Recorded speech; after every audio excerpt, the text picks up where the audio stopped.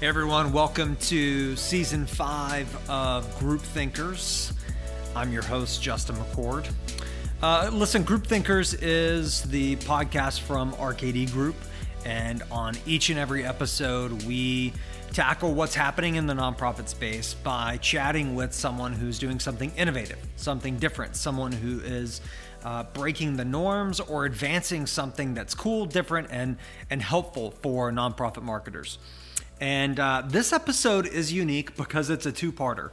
I first met Justin Wheeler from Fundraise in early 2020. And, as I'm sitting here now in September talking to you about early 2020, I recognized that it was a long time ago and many challenges ago. And so when Justin and I sat down in early 2020, we were talking about the year ahead and hearing about his journey and so on and so forth. As things would have it, and as you know, in March, our world was turned upside down as nonprofit marketers as the coronavirus, took off, advanced, and changed the landscape of how we market, how we connect with our donors, and how we ultimately fundraise. So the episode with Justin never got off the ground. We had recorded it, we were moving into production, and then things happened, and we halted our production and then shifted to immediate coronavirus coverage, as it were, which you can hear in the archives of Group Thinkers if you go back and listen to season 4, where we talked to a number of influencers and great minds around what is happening and what was happening at the time. But I appreciate Justin so much and appreciate the spirit of what Fundraise is doing that I didn't want to let that conversation go. So I reached back out to Justin recently and had a chance to reconnect with him. And so this episode is different and unique because you're going to hear from Justin Wheeler and me, Justin. You're going to hear from the Justins in a two-part conversation. And the first part is when Justin and I first chatted in early 2020. And so you're going to hear about Justin's journey. You're going to hear about the Fundraise journey. You're going to hear a lot about live streaming and advancements in technology, which is great groundwork for part 2. And so I'm going to throw it to the first conversation with Justin now, and then I'll come back in a minute and we'll pause for an intermission, and then we'll tackle the part 2. So here's part 1 of Justin Wheeler from Fundraise on Group Thinkers. So, well, like I said, man, thanks, Justin, for taking time to chat. I know you're not a stranger to these sort of conversations because you post a heck of a lot of stuff on LinkedIn and webinars that you do. So you're comfortable in front of a mic, and I love that. So I want to start our conversation with you talking about your journey. I'm fascinated by the pieces that I've been able to connect the dots on, but I want to hear it in your words, from your time both on the nonprofit side and how that has catapulted you into this entrepreneurial space and the tech company that you're currently leading. So, Justin, just give me an idea of your path. Yeah, absolutely. So I've always been a starter. I've always liked to start things. So it goes back really to sophomore year in college. A few friends of mine made this documentary about this war that was going on in Uganda, later known as Invisible Children. And I was watching this documentary, and I couldn't reconcile the fact that I was this privileged kid sitting at this university watching this film where children were fleeing for their lives every night. And it had been this way for, at the time, 17 years. So that just kind of experience pushed me into the nonprofit world of wanting to get involved and use my expertise and talents. So that summer, I actually went to Gulu, Uganda with my best friend, and we spent the entire summer on the ground in Uganda.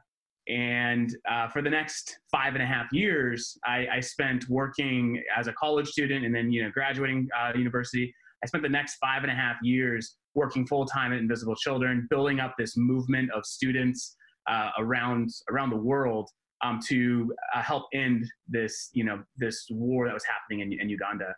And then in that experience, I started learning about North Korea, and my wife and I wanted to do something to get involved. And so we started looking and Googling for nonprofits that are helping North Korean refugees. And there was no nonprofits in the United States that was actually doing anything.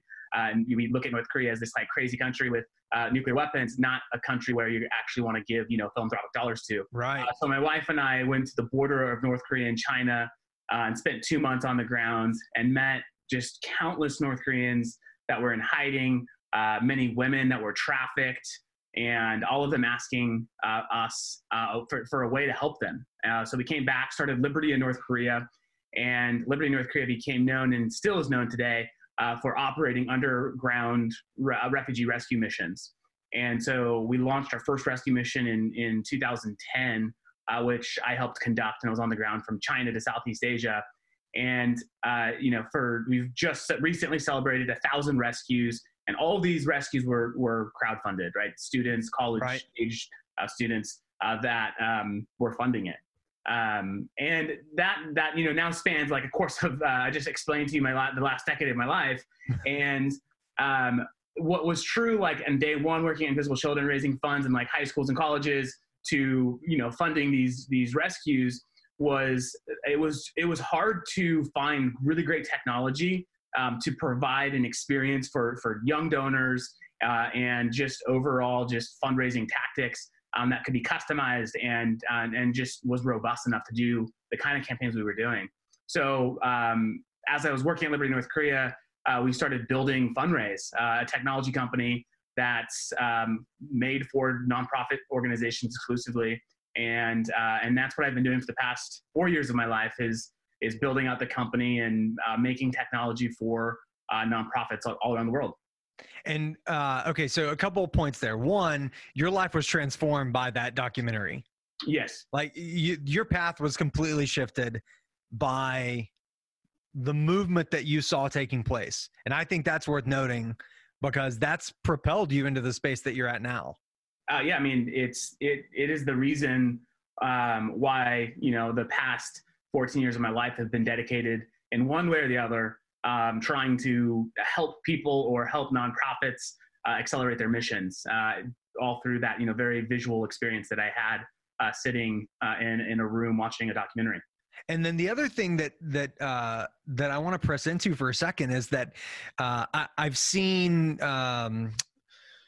videos of you speaking and talking specifically on the Liberty North Korea side, something that you just hinted at, which was, campaigns funded by young donors, high school, college-age kids. Take a second and just kind of break down what that looks like, because that there's 1.6 million nonprofits in the U.S. and growing. So many of them struggle to connect with donors below a certain threshold, let's even say 35, right? And so what did that look like as a marketing model for Invisible Children and Liberty in North Korea to connect with college students and help mobilize college students into a movement? Yeah. So, we, when we built out like our fundraising strategies, and specifically at Invisible Children, we were like the average age, like the ideal donor age for us was 16, right? So most organizations would never say that. Most organizations would never target a 16-year-old because they're like, there's no way this is going to be a major donor for us. But high school, college, or, Gen Z, millennials, these generations have an incredible amount of disposable income. And you have to compete for it, right? So you're competing against product, you're competing against experiences. And what we found was that if we could really highlight the importance of our work, if we could really prove to like the end user, to that 16-year-old kid, that what we were doing, what we say we were doing, we're actually doing, that they would actually choose us over, the newest iPhone. And time again, I have seen that to be true, where you provide this very visual experience. You help an individual understand this is the reality of what's happening, and there is a solution, and I'm a part of that solution, and so I want to get involved. I want to help. And so that's really, I mean, that's as simple as it's been for us, is just creating this experience. And what's great is that that's very transferable, right, to different demographics, different generations, because everyone wants to have confidence in the thing it is that they support and believe in. So you don't have to cater a strategy just to young people, but I do think that like it also needs to look hip and relevant so that young people will consume it. Yeah, there's some research that we did about 1.5 years ago that, you know, we were looking at people on the back end of December 2018 where, you know, the expectations for online giving weren't, the reality wasn't up to expectation, essentially, right? The declines in December 2018 for all the different reasons. And the primary reason people chose not to give was a lack of connection. I'll boil it down to that, right? And so what you're speaking to is a way to rethink or prioritize connection, right? To make something that can compete with product, right? Yeah. Because so that's super important.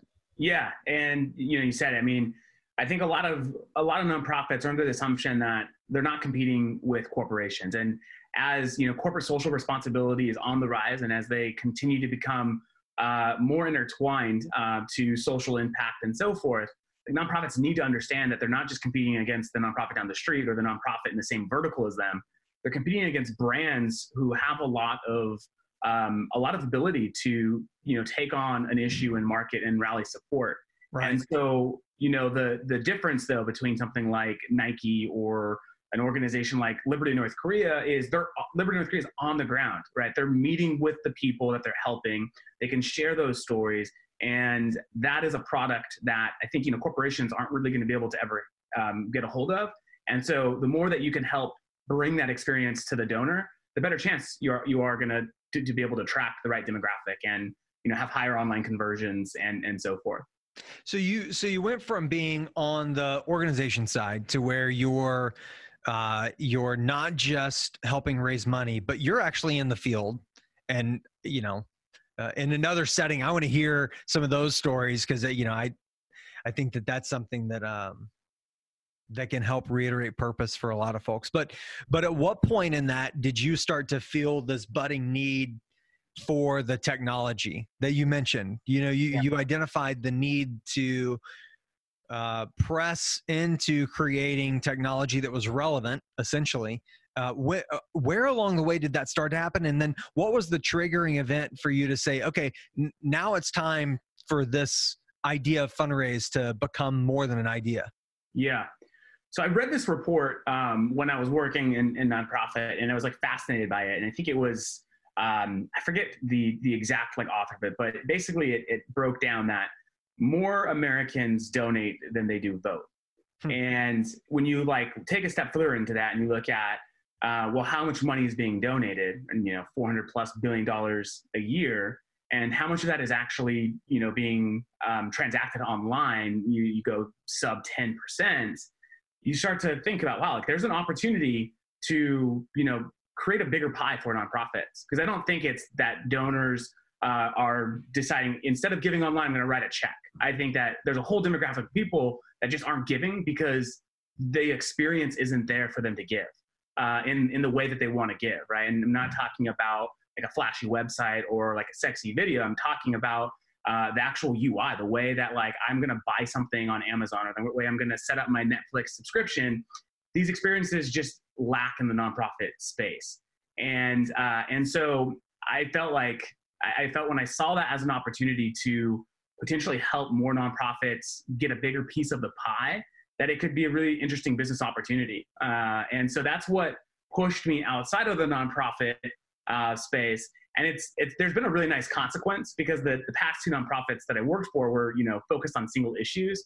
Right. Today we're working with hundreds of different issues. And so I'm learning about all these different challenges and how important, you know, the nonprofit community is in actually solving some of these big social problems. So that's initially what pushed me into it, wanting to be able to help nonprofits get, you know, more funding through modern tactics. The idea about, you know, poor UX really being rampant in the nonprofit space.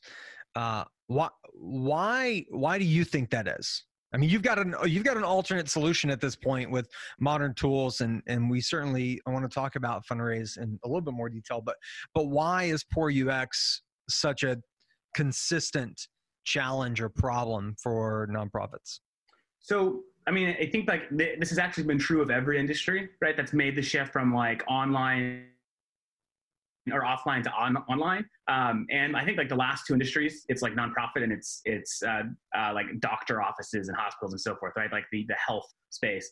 But specifically with nonprofits, it's been hard because they simply just don't prioritize technology. They think that actually online fundraising is low dollar and is not going to ever be able to compete with, you know, that like 5-figure, 6-figure check. So people don't look at their website as an advertising tool. They look at it more as a place to put some content, to talk about the work, to legitimize themselves, but not actual as a platform to build community and to, you know, build up a community of donors and supporters and so forth. And so I think it's just a lack of just a lack of understanding of, you know, how powerful the digital space can be from executives and senior level members at nonprofit organizations. Yeah, I agree, Justin. I think that it's, you know, the under-resourced side of the space fuels that, right? So, you know, that gets into discussions about overhead and whatnot, but a lack of prioritizing even advancing technology and playing catch up and wearing so many hats that you can't, right? Whenever you're on the nonprofit side, you're stretched in so many different ways whenever you're trying to meet your fundraising goals and you have to answer to a board and all those different things. It's hard to put an effort behind technology. So that really is a nice segue into a conversation about Fundraise. I'm interested in you talking about, you know, some of the approach that your team takes, but I'm also interested in you talking about the spirit of Fundraise and the values in the organization, because from the outside looking in, I'm very interested in how your team goes to market, essentially. Yeah. So I'll start more with like the culture and concept of Fundraise. And, you know, being a fundraiser for 10 years, building nonprofit organizations and running fundraising campaigns and raising tens of millions of dollars, you know, something I saw across the board was that often the teams or the positions at nonprofit organizations that were like the most celebrated or the most kind of like sought after were like the program teams, right? The people that were like directly related to the impact. So these could be your field officers or the individuals on this, you know, wherever the offices were that were helping spearhead the actual impact. And fundraising was always kind of this, you know, no one likes to ask for money, but, you know, we need to ask for it and so forth. And so I always liked asking people for money because I believe that like the return on their donation was so much more than they were actually giving us, that like we were actually doing people a favor by accepting their money. And I wanted to create that sort of energy and culture in my technology company because I want fundraisers and I want nonprofits to understand that the product they are giving to the end consumer, to the donor, is so much more valuable. And so, you know, through the technology and through the customer experience and journey with Fundraise, we really iterate on that point quite a bit. And then as it relates to technology, you know, we took a look at the landscape of philanthropy. And we look at, you know, what exists out there, right? There's lots of tools, there's lots of technology that can be used. But what we noticed was that it was very fragmented, right? Most nonprofits were using 3 or 4 or 5 different pieces of software. Right. And what we wanted to do is we wanted to bring all those things together in one platform that would allow you to run, you know, your operations as an organization and to be able to fundraise across multiple channels, right? So it's not just about one single fundraising tactic. It's an omni-channel approach. So the technology is expansive in that sense, where it allows organizations, gives them the tools in their tool belt to reach new markets and allow them to experiment in pretty, you know, cost-effective ways. And in modern ways. And I like the idea there of being expansive, being able to help grow with the nonprofits as they grow, as opposed to, being on the side of a marketing and analytics company. We typically inherit the systems that they have, right? And so some of those systems are rusty, right? And sometimes there's lots of duct tape, and so we love whenever we encounter nonprofits who are thinking ahead and trying to think about how do we become more modern, knowing that that's what we have to do to continually stay connected to the donors that we're trying to find and acquire, and especially in the current environment that we're in the nonprofit space. And now, you and I chatting in early February on the forefront of this likely crazy election cycle and how that plays into it. So that refreshing and modern approach that you take, it also plays into some of the modern way that Fundraise actually markets itself, right? The video content, the way that you produce webinars, the sit down style, conversations that you've had with folks about live stream fundraising, or with how organizations capture data like Cherry to Water. Talk to me about where those ideas come from in terms of you contributing as a thought leader, but also kind of this modern inquisitive nature that Fundraise has as a identity. Yeah. So when we look at the way that we could best serve nonprofits, what's apparent is it's not just technology, right? It's technology plays a role. It helps an organization become more efficient and effective and break through into new channels. But a lot of times there's a gap between purchasing software and then actually executing on that purchase. And so we create content that really helps support a lot of the modern fundraising tactics and approaches that our tools allow you to do, so that you have free access to content and ideas that will hopefully inspire you or give you the tools that you need to then go execute on this new thing that you're trying to accomplish. Yeah. And we find the right channels to distribute it, and we've just seen success there because there's a lot of people end up in the nonprofit space, I think by accident, and aren't trained fundraisers or aren't trained in maybe the specific role that they're in, and so you see just a huge need for content, helpful content that's going to allow them to become better at their jobs. And so when we look at like our marketing efforts as a company, instead of just marketing, or running ads on like a specific feature, it's like let's get people to the content. Like let's let people discover us through our thought leadership, through the way we talk about fundraising. And if it resonates, then maybe they'll raise their hand and want to buy our software. And we just have seen that to be successful. We create trust. Like we're going into like a demo as like a consultant versus a seller. And that's kind of the strategy and the approach that we want to take. Yeah. And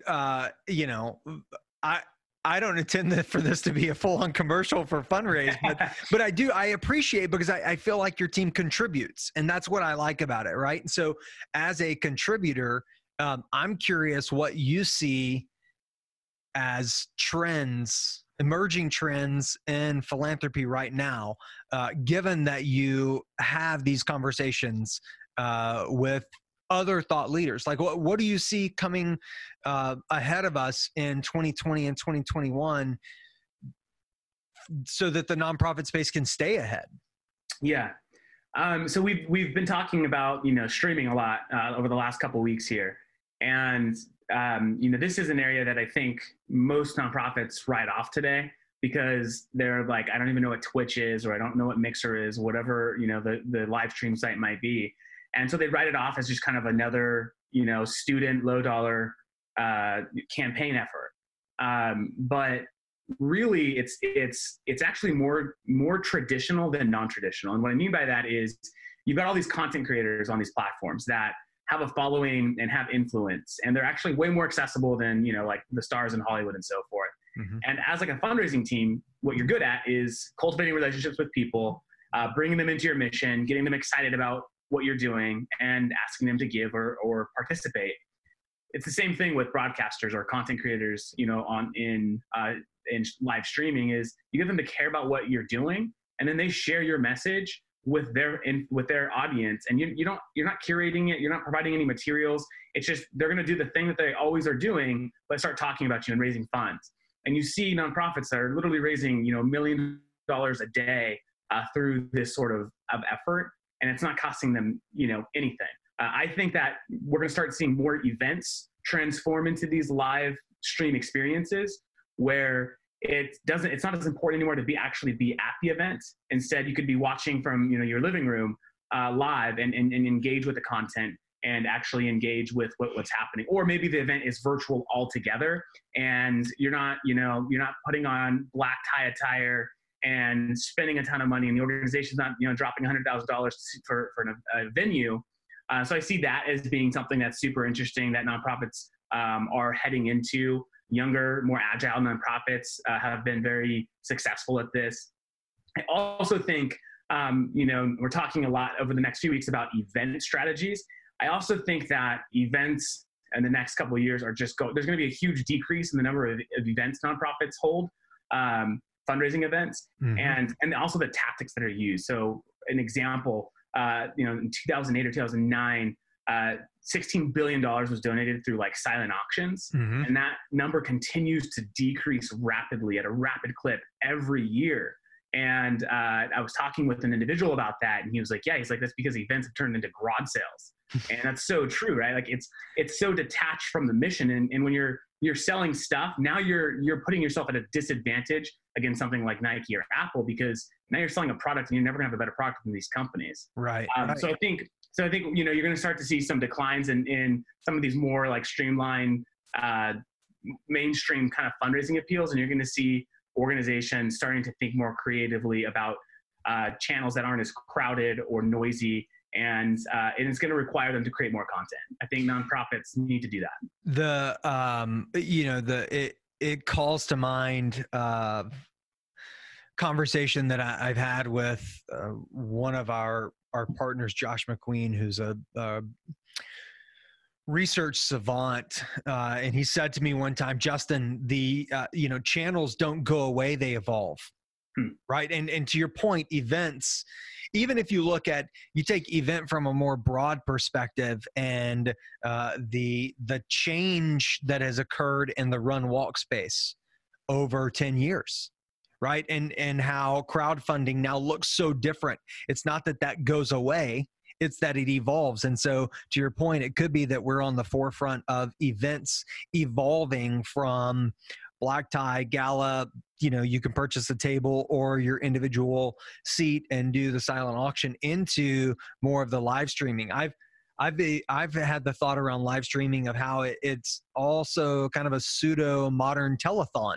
Right. So that sort of broadcast experience evolved into something that's more relevant to connect with people today. And it doesn't have to be connecting with young people, but it's connecting with people who are more tech savvy or tech forward. And I think that's important for nonprofits. That's easier for, as you said, the younger, more agile nonprofits. So when you're having that conversation with a legacy nonprofit who the bulk of their revenue, gross or net, still comes from traditional channels in mail and telemarketing.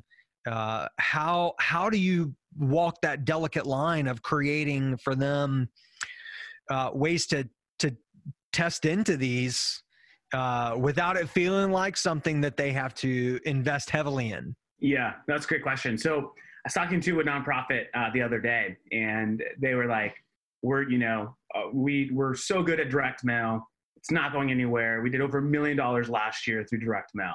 I was like, well, how much did you spend on it? And they're like, we spent $750,000. I was like, that is the worst return ever for a fundraising, method. Like you're not even getting a dollar to every dollar you're spending. And so, you're getting a little bit more, like $1.30 or something like that. Yeah. And I think that a lot of nonprofits, in the conversations that I have with them, is helping understand that, it's not that we're trying to say, hey, direct mail is bad, right? Because there's definitely plenty of use cases for it.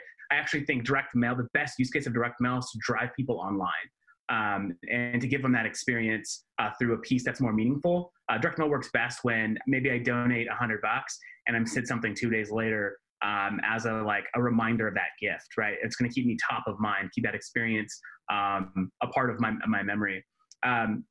So I think it's helping nonprofits understand that, hey, you don't have to change everything. You don't have to do away with everything. I think it's just refocusing on the areas that make sense, and starting small, right? If you're going to run a peer-to-peer campaign, then maybe do something on Facebook at first to see where your audience is at, if they will raise funds on your behalf. And if you deem it successful, then figure out, well, how do we scale this up to the next level? How do we go from $10,000 to $100,000, and take those sort of steps to prove the concept? Because like marketing, as you know better than I do, it's not every tactic works the same for everyone, or every channel works as well for everyone. It's understanding what channels where's my audience, and what type of content and resources do they need to actually get activated. That's the conversation that we typically have. No, I think you're spot on. I think that you should definitely have that organization give me a call, because I can help them with their net revenue return on the mail side. But you're right. So even mail has evolved into, for especially, let's say, the younger end of boomers, and even the upper end of Gen X. It's a vehicle that gets them online. Right? Sure. Yeah. It hasn't evolved in that it is a very meaningful channel, in that it carries intimacy because of the thing that it's something you can hold, it's tactile. Yeah. And I love that about it, but it has to work in concert with everything else. Yeah. And so I agree with you. I think that that nonprofits would benefit by balancing out that risk aversion with an understanding of their audiences that they're talking to, and finding ways to try one or two new things with everything that they're doing in their marketing channels, to see if they can't test and improve and modernize their approach. Yeah. Right? Because if you're not modernizing it, you're going to get left behind. And then I think this is where things start to fall apart for a lot of nonprofits, is on the attribution side, or on the understanding of what's working and what's not, or A/B testing. A lot of organizations just don't know how to work with data, and it's because they don't have someone on the team. It's too long. The profits have prioritized passion over actual skill. Yeah. And I think that's one of the greatest threats in the nonprofit community today, is we hire people that are passionate but don't have the right skills to do what the organization actually needs. And that's where you start to see things break down. And that's why you see bad decisions being made and organizations fall apart because of that. I also wanted to comment on, real quickly, to go back to that direct mail thing, to talk about how it leads you to a more intimate place. Mm-hmm. It was a few years ago where Nordstrom cut its direct mail marketing. And you probably know this story, but they cut it, and they saw a decline in their online revenue. And they realized that, there was this whole market of people that would, get these coupons or get these discounts, and would go onto the site and buy their goods. They didn't think that it was actually working because they weren't tracking it properly. And so that's where I see with nonprofits is, we send a piece with an envelope and say, hey, send us a check back. But instead it's this is what we're doing. This is what we've accomplished. Come check it out over here. Right. Yeah, well, no, I mean, it's no different than relationships in your own life. We all have pockets of people that we talk to through different means, whether or not that's,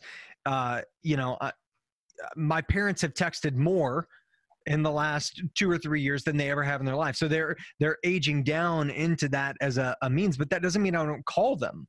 And, right. and my wife has a group of people that she sends cards to, handwritten cards. And I mean, just go buy stamps, and because you don't have stamps lying around, at least in my house, I did as a child. But so that effort to send someone something, but you know what it does is that sending something through the mail prompts that person to then respond to her in text and say, thank you so much for the card. It's relational, right? Totally. And so there's a meaningfulness to the mail that I think that we lose also on all sides of the spectrum of not thinking about it as the right type of vehicle to drive people online, to create a connection, and it's a primary way to connect with folks, especially on the upper end of the donor spectrum. Now, that doesn't get into, the tactics that many people take around gimmicks, right? And so filling it with,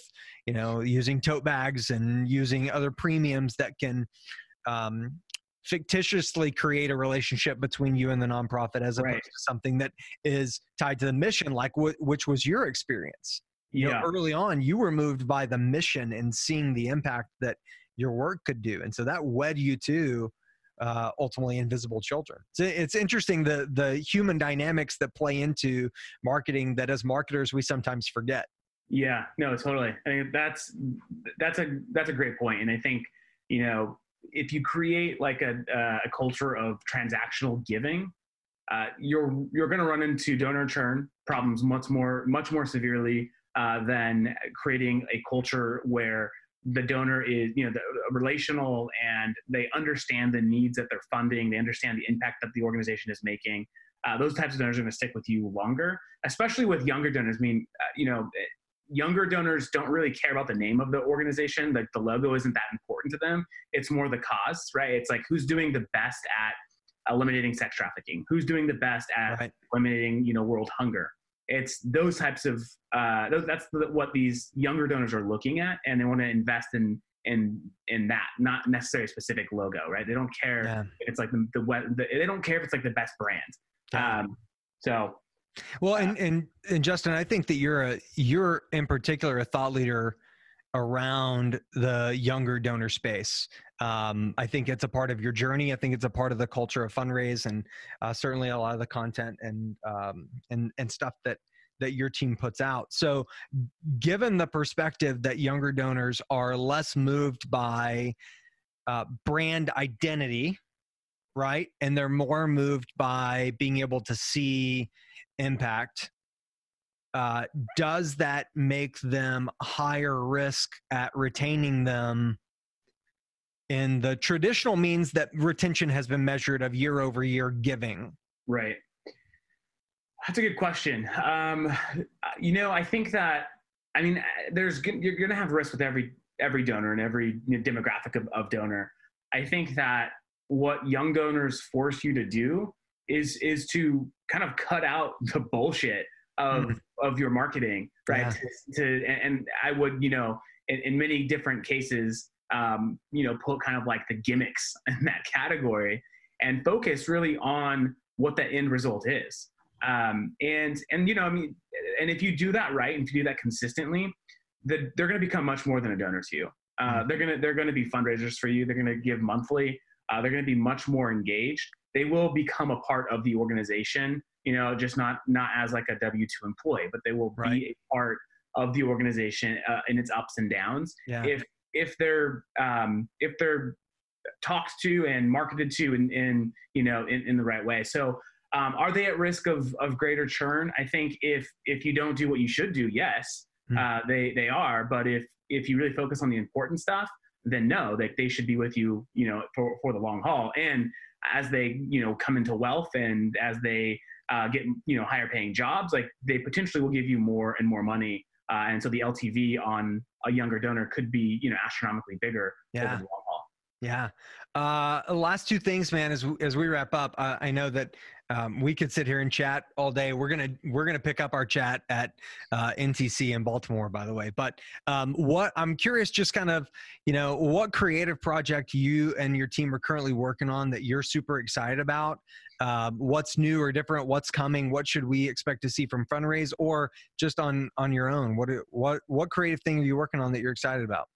Yeah, so we're actually working on a podcast as well. Oh, cool. Okay. Yeah, I know somebody that does that.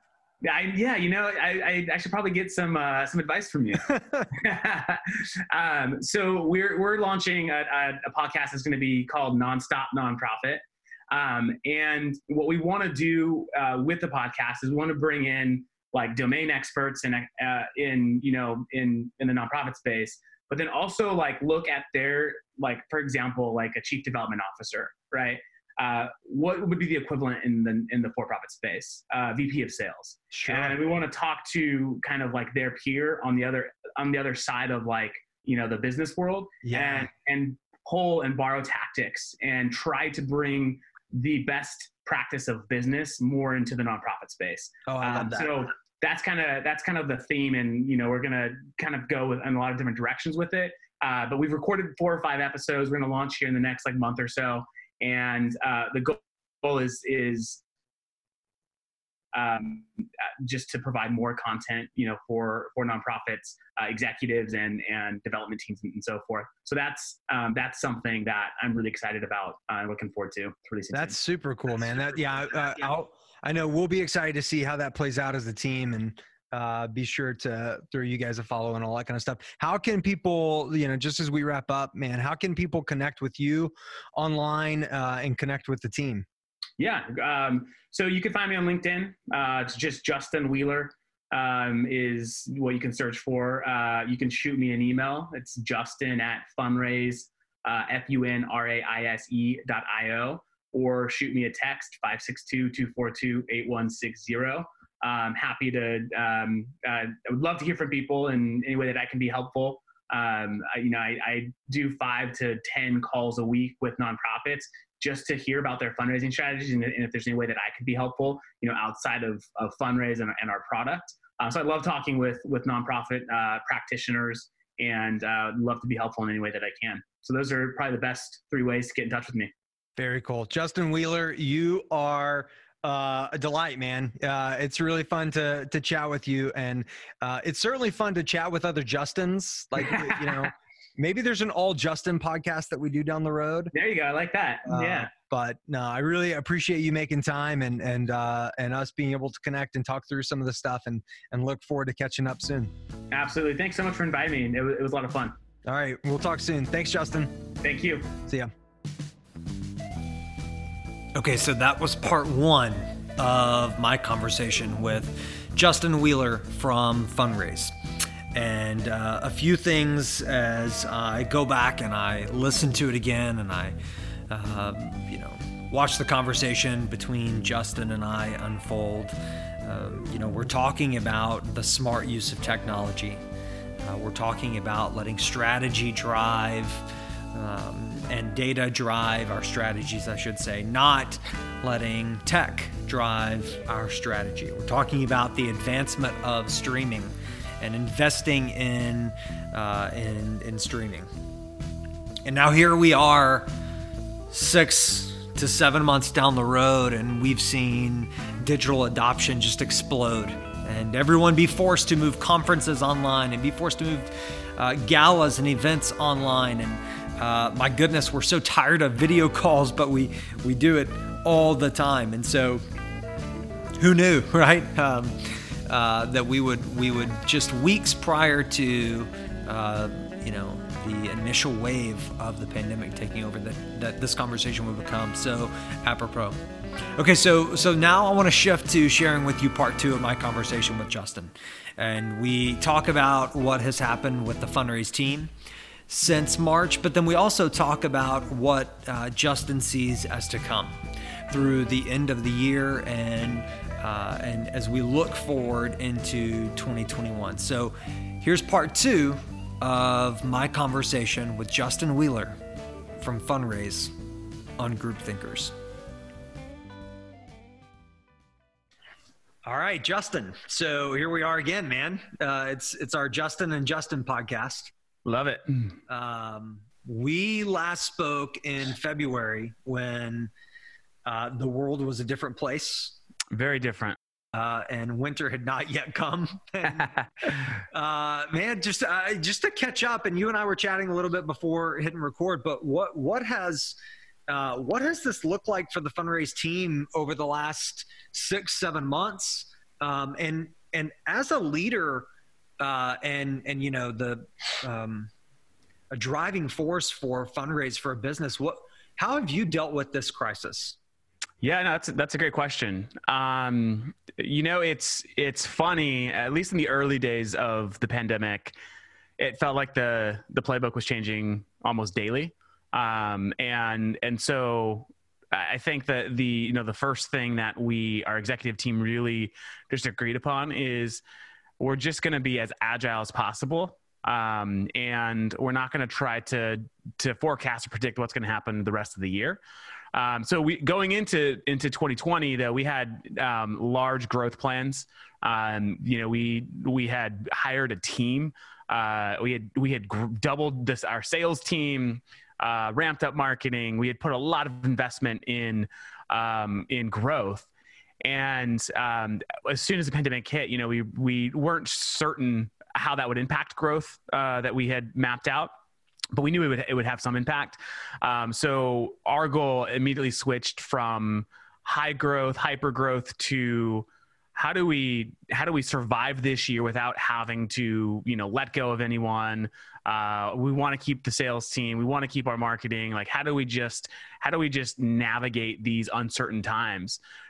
So we really made that decision together, and the company came together shoulder to shoulder. And although it's been hard to see, we've been separated since March. We've been working remote since March, and we've traditionally have been a very low in-office sort of culture. Right. But it's been amazing to see the productivity increase. People not commuting, people spending more time with their families.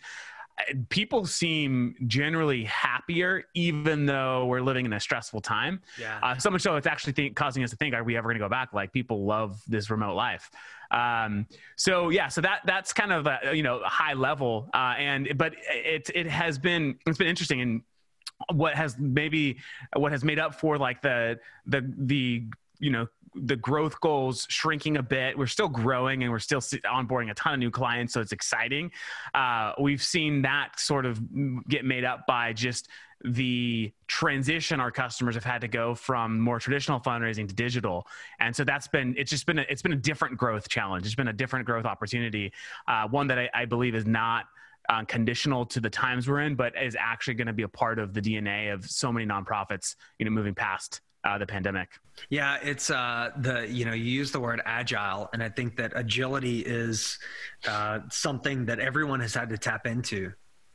Yeah, it's you use the word agile, and I think that agility is something that everyone has had to tap into.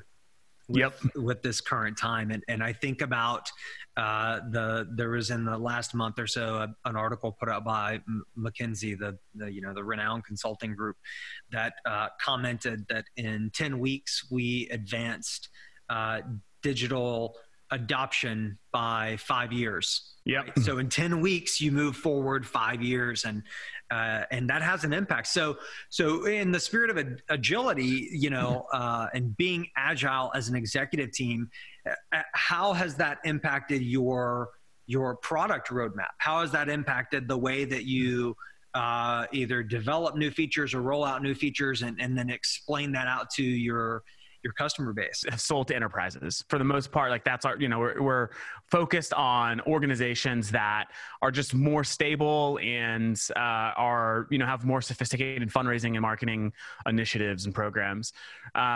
Going into the year, before we knew COVID would hit, we realized that there's huge amount of opportunity at the SMB level, and these are organizations that obviously they don't have a ton of startup capital or capital to invest in really great technology.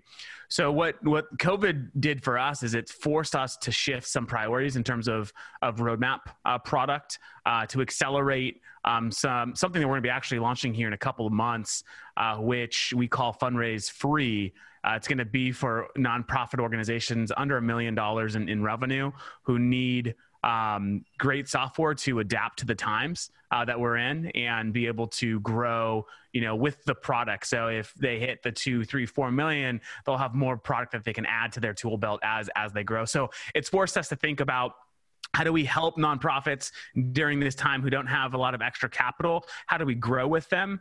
And at the same time, how do we continue to build out the enterprise products that we know will help our customer base, but more now with a focus on less traditional, CRM product and more digital fundraising tools that help organizations take a more omni-channel approach. Yeah, and that's one of the major emerging trends coming out of it, right? That and there are these pre-coronavirus trends that have been massively accelerated, both at the strategic level, like the need for better retention.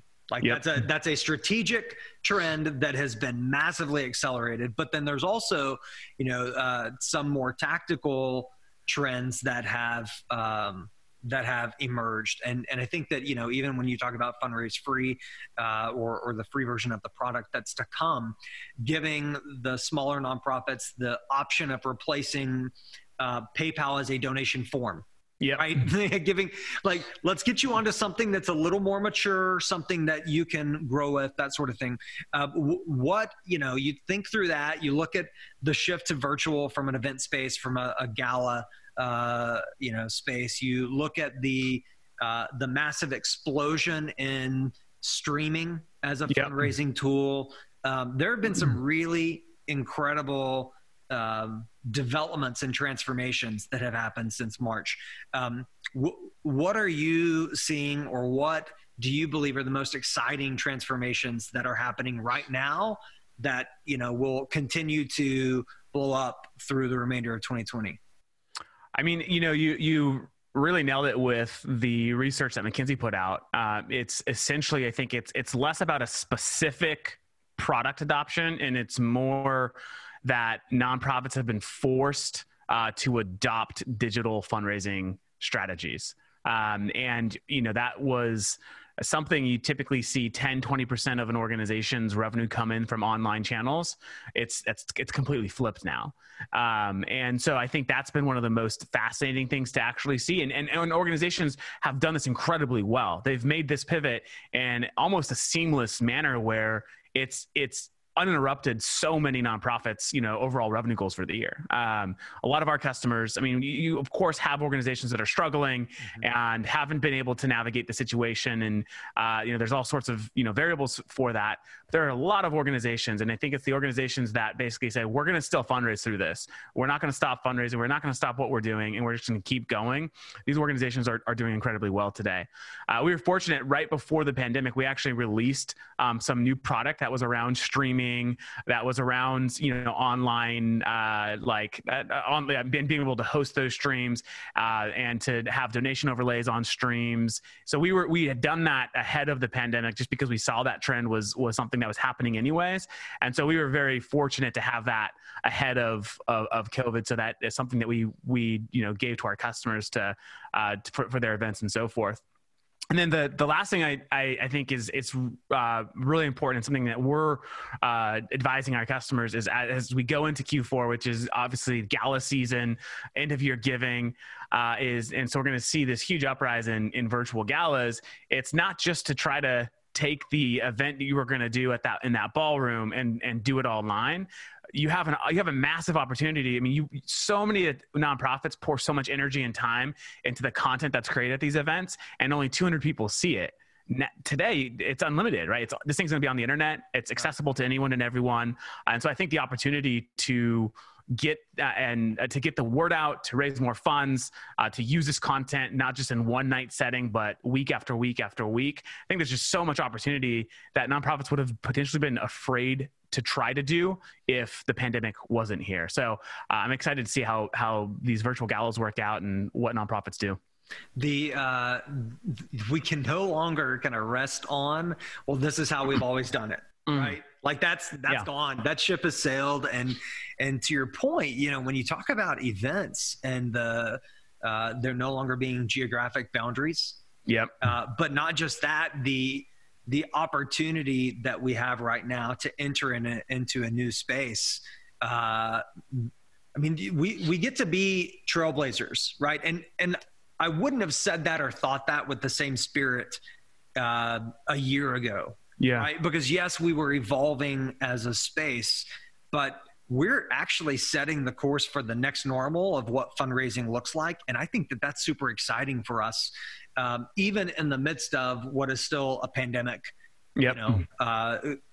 Globally, from a health standpoint, from a cultural standpoint, and still trying to figure out what that looks like from an economic standpoint. Totally. Just to comment on that real quick, I think, I think a lot about that, and I call it like the blockbuster moment. Like nonprofits, they have to make the decision: do we want to be Blockbuster or do we want to be Netflix? And that question was here well ahead of COVID.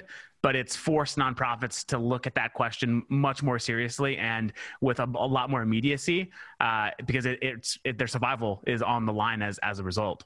And nothing can make you maybe more agile than having something like that nip at your heels, right? Exactly. Gets a little adrenaline going, and you start to push through. So here we are in early September having this chat, catching up, and whenever we look ahead to the fourth quarter, as you mentioned, it's exciting because of the opportunities that we have in virtual, and it's also exciting because it's traditionally a very important season for giving, and a season where many nonprofits tend to make their year, right? It can be a difference maker, but we still are in this spirit of uncertainty, and we were chatting about that briefly.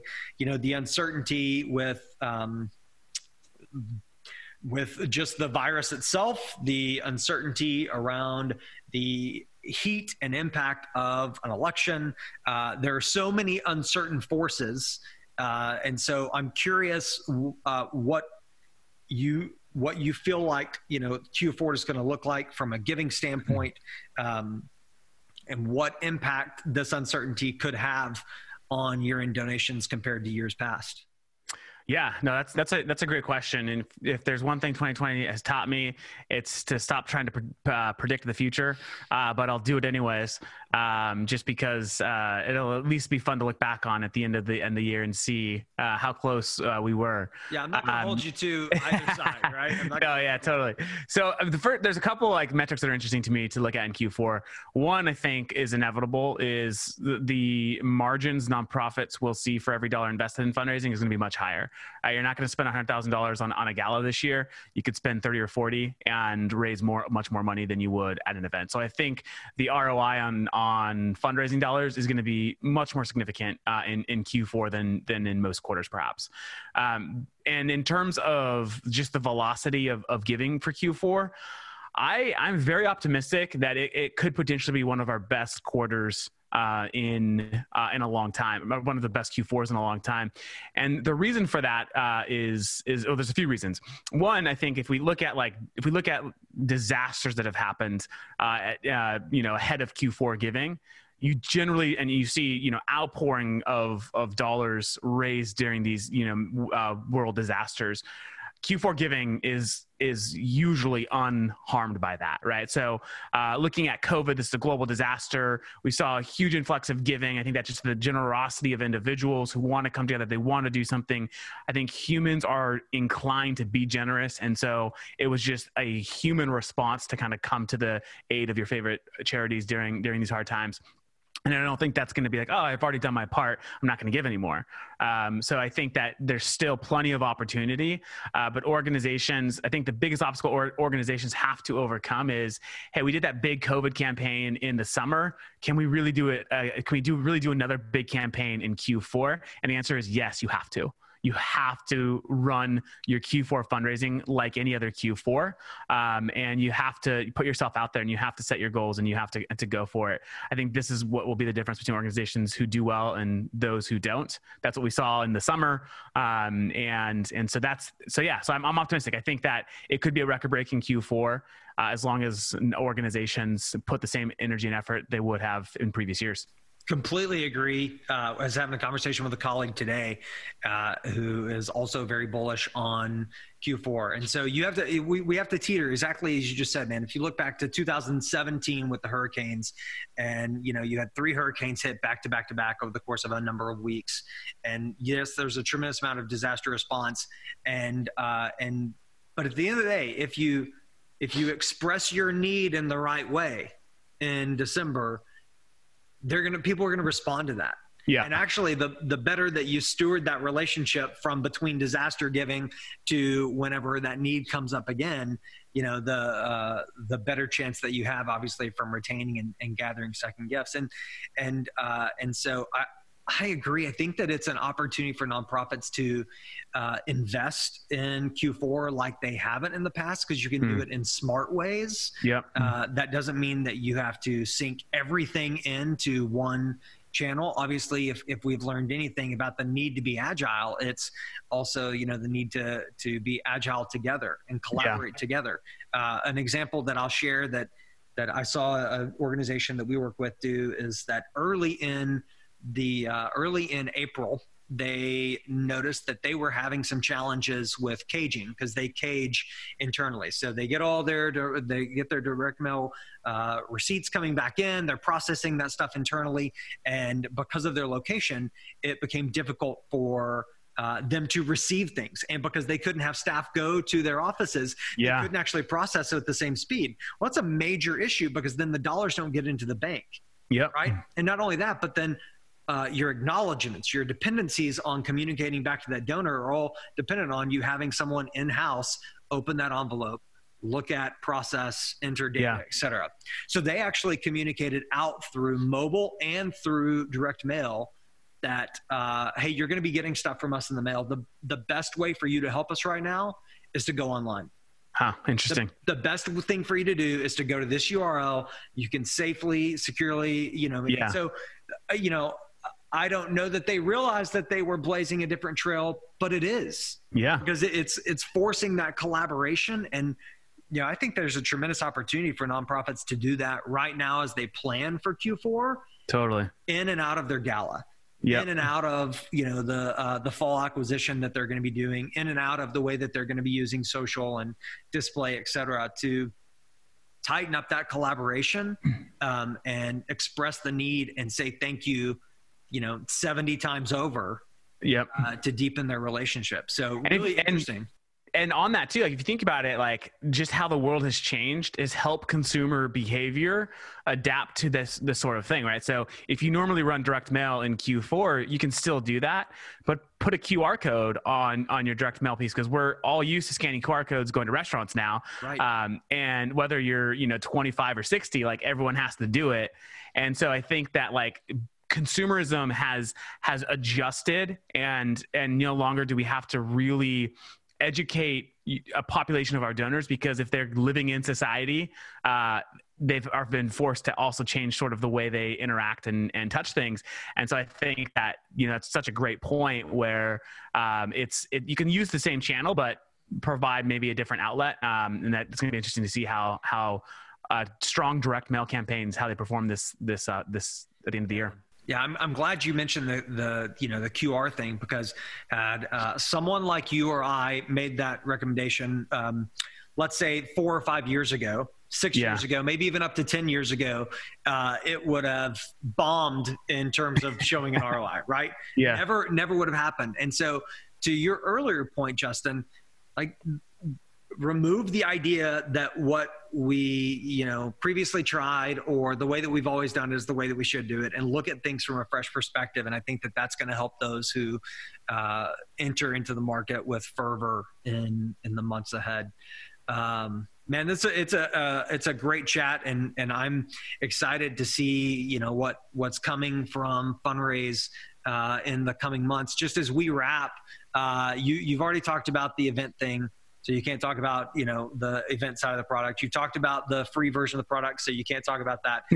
So I'm asking you to go a little bit deep, and I'm just curious, like, you know, this is a time for transformation, and so, you know, I believe that from everything that I see, read, and watch from you and the team, that you guys act on inspiration at a very high level. And so I'm curious, what else is in the works, or what project is it that you're working on right now that's really driving some inspiration for you and the Fundraise team?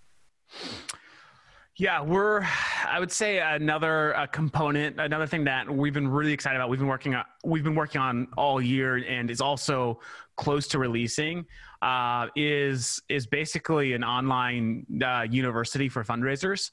And we've brought some of just the brightest minds of created content video lessons, and we're giving it away for free. There's not going to be any cost to that either. And so it's really tied into who we are as a company. Is we want to provide resources to the nonprofit community. We want to increase generosity. And so I think this next phase of sort of our content that we release and that we're giving out to the nonprofit community, which is going to be catered, towards a new sort of a reality of how your organization must be thinking about fundraising in 2021 and beyond. I'm excited to get that out there because I think there's lots of good stuff that whether you're at $1 million nonprofit or $100 million nonprofit can be really valuable. So that's been a fun project to work on because it's as you mentioned, it's how do we iterate on things that have worked well in the past, but because of the condition may not work as well now?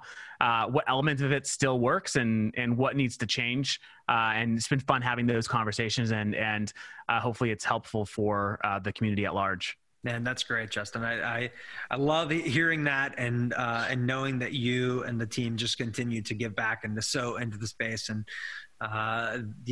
to see the ride. So as people, hear this and want to connect with you or to find out more about Fundraise, where should they go? How can they get in touch with you? Yeah, no, great question. So I'm pretty active on LinkedIn. So you can find me on LinkedIn, Justin Wheeler. You can check out our website. It's fundraise.org. No D, just fundraise. Or you could shoot me an email. It's justin@fundraise.org or a text 562-242-8160. All the options, man. All of them. Justin, it's great catching up to you, man. I can't wait to see these elements of the product come to life and get out in the market, and we'll have to catch up again and look back on our predictions and see how we fared. Let's do it. Love to. All right. Thanks, bud. We'll talk to you soon. All right. Thanks. Okay. So there's Justin Wheeler in two parts on the show. And, it really is, it's fun to be able to revisit these conversations and see where we went right and where we went wrong and different things that we're working on and advancing. But what I love about it is, Justin and I agreeing on the opportunities that are ahead in Q4 and being, proactive and being mindful about collaborating, about bringing your channels together, about using data to inform what we're doing, keeping a near and real-time look on results, and most of all, staying active, right? Not relying on what we used to do as our path forward, but instead advancing, right? Realizing that yesterday is gone and that we have to be moving towards tomorrow. It's such a keen part of the way that we market now. And so I appreciate the opportunity to catch up with Justin and to have that conversation. Hey, listen, would love it if you would throw us a follow on social media. You can find us on Twitter and on Instagram at Group Thinkers. You can also follow at RKD Group. We have a ton of content that tackles current issues and helps provide resources to nonprofit decision makers around what's happening and what the heck you should do about it. So be sure to check that stuff out. You can always check out rkdgroup.com. And so that's it for this special two-part episode. And thanks for listening. Thanks for checking out Group Thinkers. We'll see you down the road. Group Thinkers is a production of RKD Group. For more information, visit rkdgroup.com/podcast. Special thanks to our production team, including the talented Ryan Mellinger for his work on mixing every episode. Also a shout out to the content team that helps pull together research and guests, puts the marketing efforts behind Group Thinkers. Suzanne, Ronnie, and others for their work on this and every episode of Group Thinkers.